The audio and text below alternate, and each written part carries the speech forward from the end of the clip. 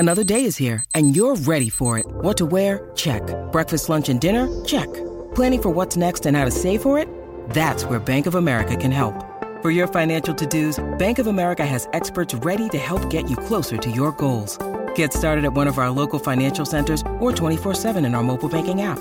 Find a location near you at bankofamerica.com/talktous. What would you like the power to do? Mobile banking requires downloading the app and is only available for select devices. Message and data rates may apply. Bank of America N.A., member FDIC. Delicious meets nutritious in the snack that packs a real protein punch. Wonderful Pistachios. Each 1 ounce serving of Wonderful Pistachios has 6 grams of protein, giving you over 10% of your daily value and making Wonderful Pistachios one of the highest protein nuts. But perhaps more than that, I love all of the flavors they have. Their sea salt and vinegar ones are my favorite when I'm craving that flavor but want to keep it healthy. But that's just the tip of the iceberg. Wonderful Pistachios come in a variety of flavors like chili roasted, honey roasted, smoky barbecue, and jalapeno lime, perfect for enjoying with family and friends or taking them with you on the go.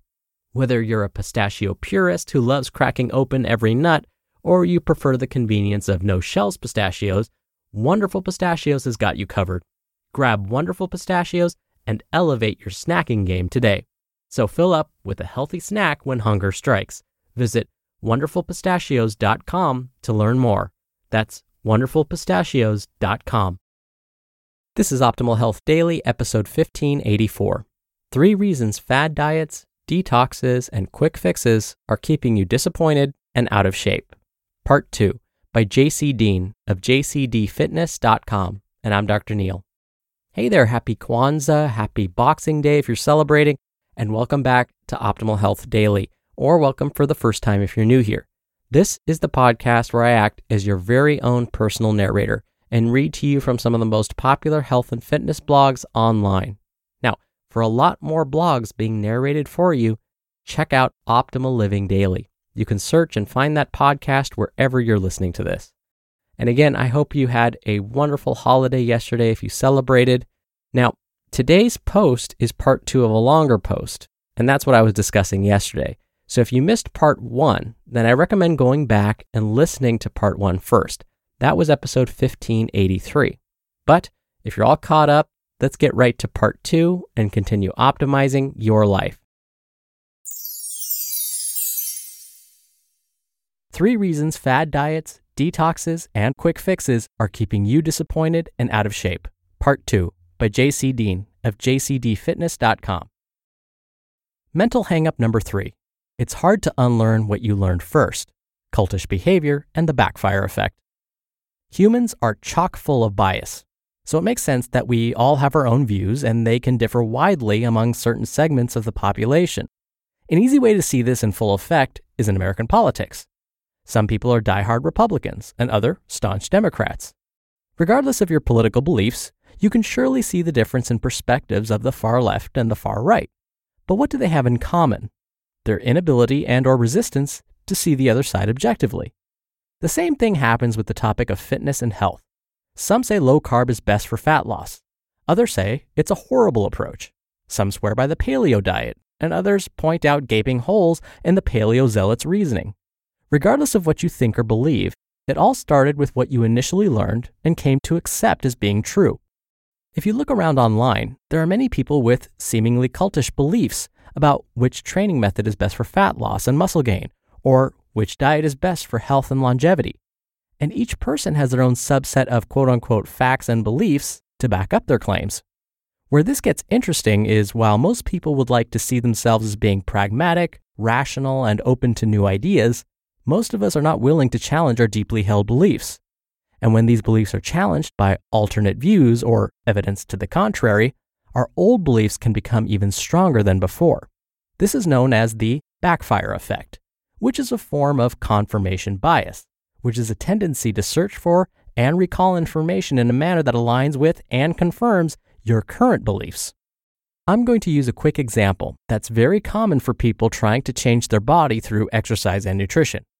When you start off on this journey, there's a lot to learn. Most people tend to learn as they go, often getting their information from a wide variety of sources of varying credibility. Instead of opening a physiology textbook to learn how the body uses fat and sugar for energy, I mean, who actually does this? We have the internet. One Googles the following: how to lose belly fat.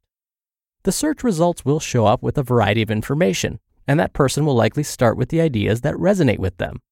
Let's say they settle on the following general advice. Go for a 1-mile run 5 days per week on an empty stomach upon waking. Begin a low-carb diet because the article they read states, carbs make you fat, which is totally false, by the way. If this advice works for them and helps them lose their belly fat, they'll likely develop a belief that lots of running and low-carb dieting is the way to burn belly fat. After all, they applied what they read and it worked. So now it's known as the truth, a truth, their truth. However, if this advice didn't work, they'd go back to square one and research some more. Instead of running 5 days per week, they might start weight training. And instead of a traditional low-carb diet, they may try a paleo version with more protein. Regardless of which method worked for them, beliefs are being created based on their experience. And while those beliefs can be true and backed by personal experience, it doesn't mean there's only one way to achieve a goal. And just because something worked in a specific manner, it doesn't mean it's the best way, nor the healthiest. But here's where it gets interesting. When that person who is presented with an alternate approach, one that contradicts much of what they understand or believed up until this point, they're most likely to side with their inherent biased beliefs, regardless of how much evidence is available for an alternate idea. This is why we have various approaches to health and fitness that seem to contradict one another and simultaneously quote-unquote work for certain people, but not for everyone. What's worse is when someone is so narrowly focused on a belief or idea that isn't even serving them in the least, and yet they refuse to change their mind based on these old beliefs. An example is the long-time low-carb dieter who lost weight and then gained it all back on the same diet, but refuses to try eating more carbohydrates because of the old thinking that they would make them fat again, when in reality, their current diet isn't working for them. Or take someone who went from eating fast food at every meal to cutting it out completely. In the process, they replaced fast food with more fruits, vegetables, and lean meat and lost 50 pounds. They might make the assumption that eating fast food makes you fat and eating clean makes you lean. Hey, it even rhymes. So the common assumption here is that eating clean is the reason they lost so much weight, instead of acknowledging the fact that calories are reduced as a result of food choices. This is a common logical fallacy known as the false cause, because while switching from fast food to whole food meals, they lost weight because of a reduction in calories, not because the food is healthier or clean. Action step. Now that I've opened a can of worms about beliefs, I'm urging you to challenge your own beliefs about food, exercise, and your abilities to reach your goals. Are there any beliefs you hold that you might need to let go of to get better results? It could be something simple, such as believing you have to run every day to lose fat.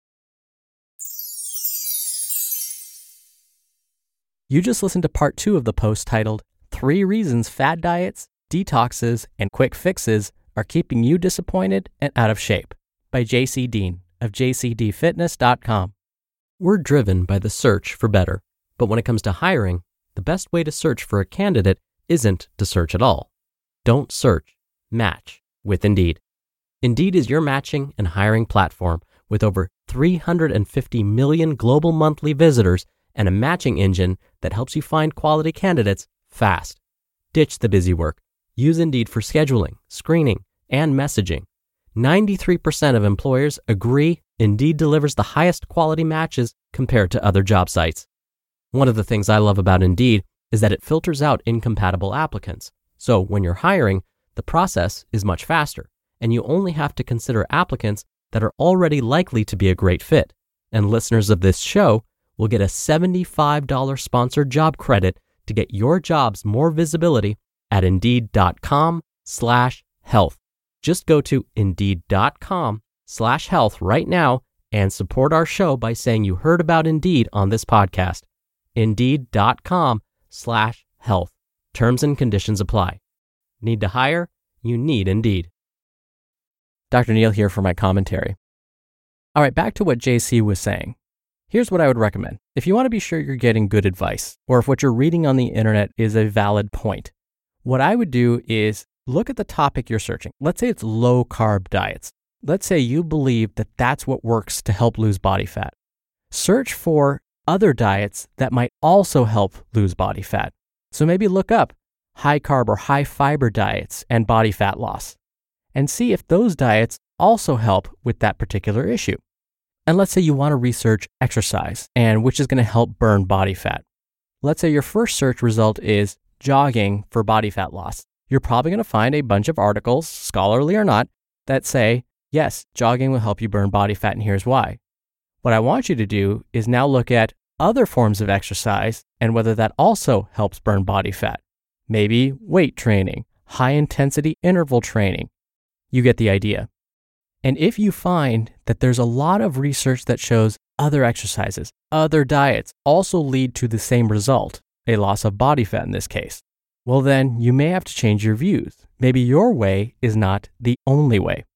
And to be honest, I'm human too. I have my own biases, and I've actually had to change my mind about certain diets and certain exercises along the way, and it's okay.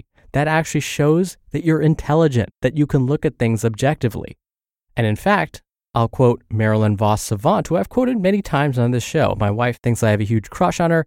I just respect her intelligence, I swear. What she says is when somebody asked her actually, what's the hallmark of intelligence? She said, the ability to be objective. Your way is probably not the only way. My way is probably not the only way. But when I present information to you, I do this.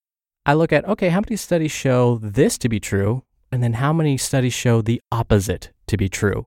That helps me stay objective. I encourage you to do the same. All right, that's it for today. Have a great rest of your weekend. Happy holidays. Again, happy Kwanzaa, happy Boxing Day if you're celebrating. Thank you so much for listening, and I'll be back here tomorrow as usual. So I'll see you there where your optimal life awaits.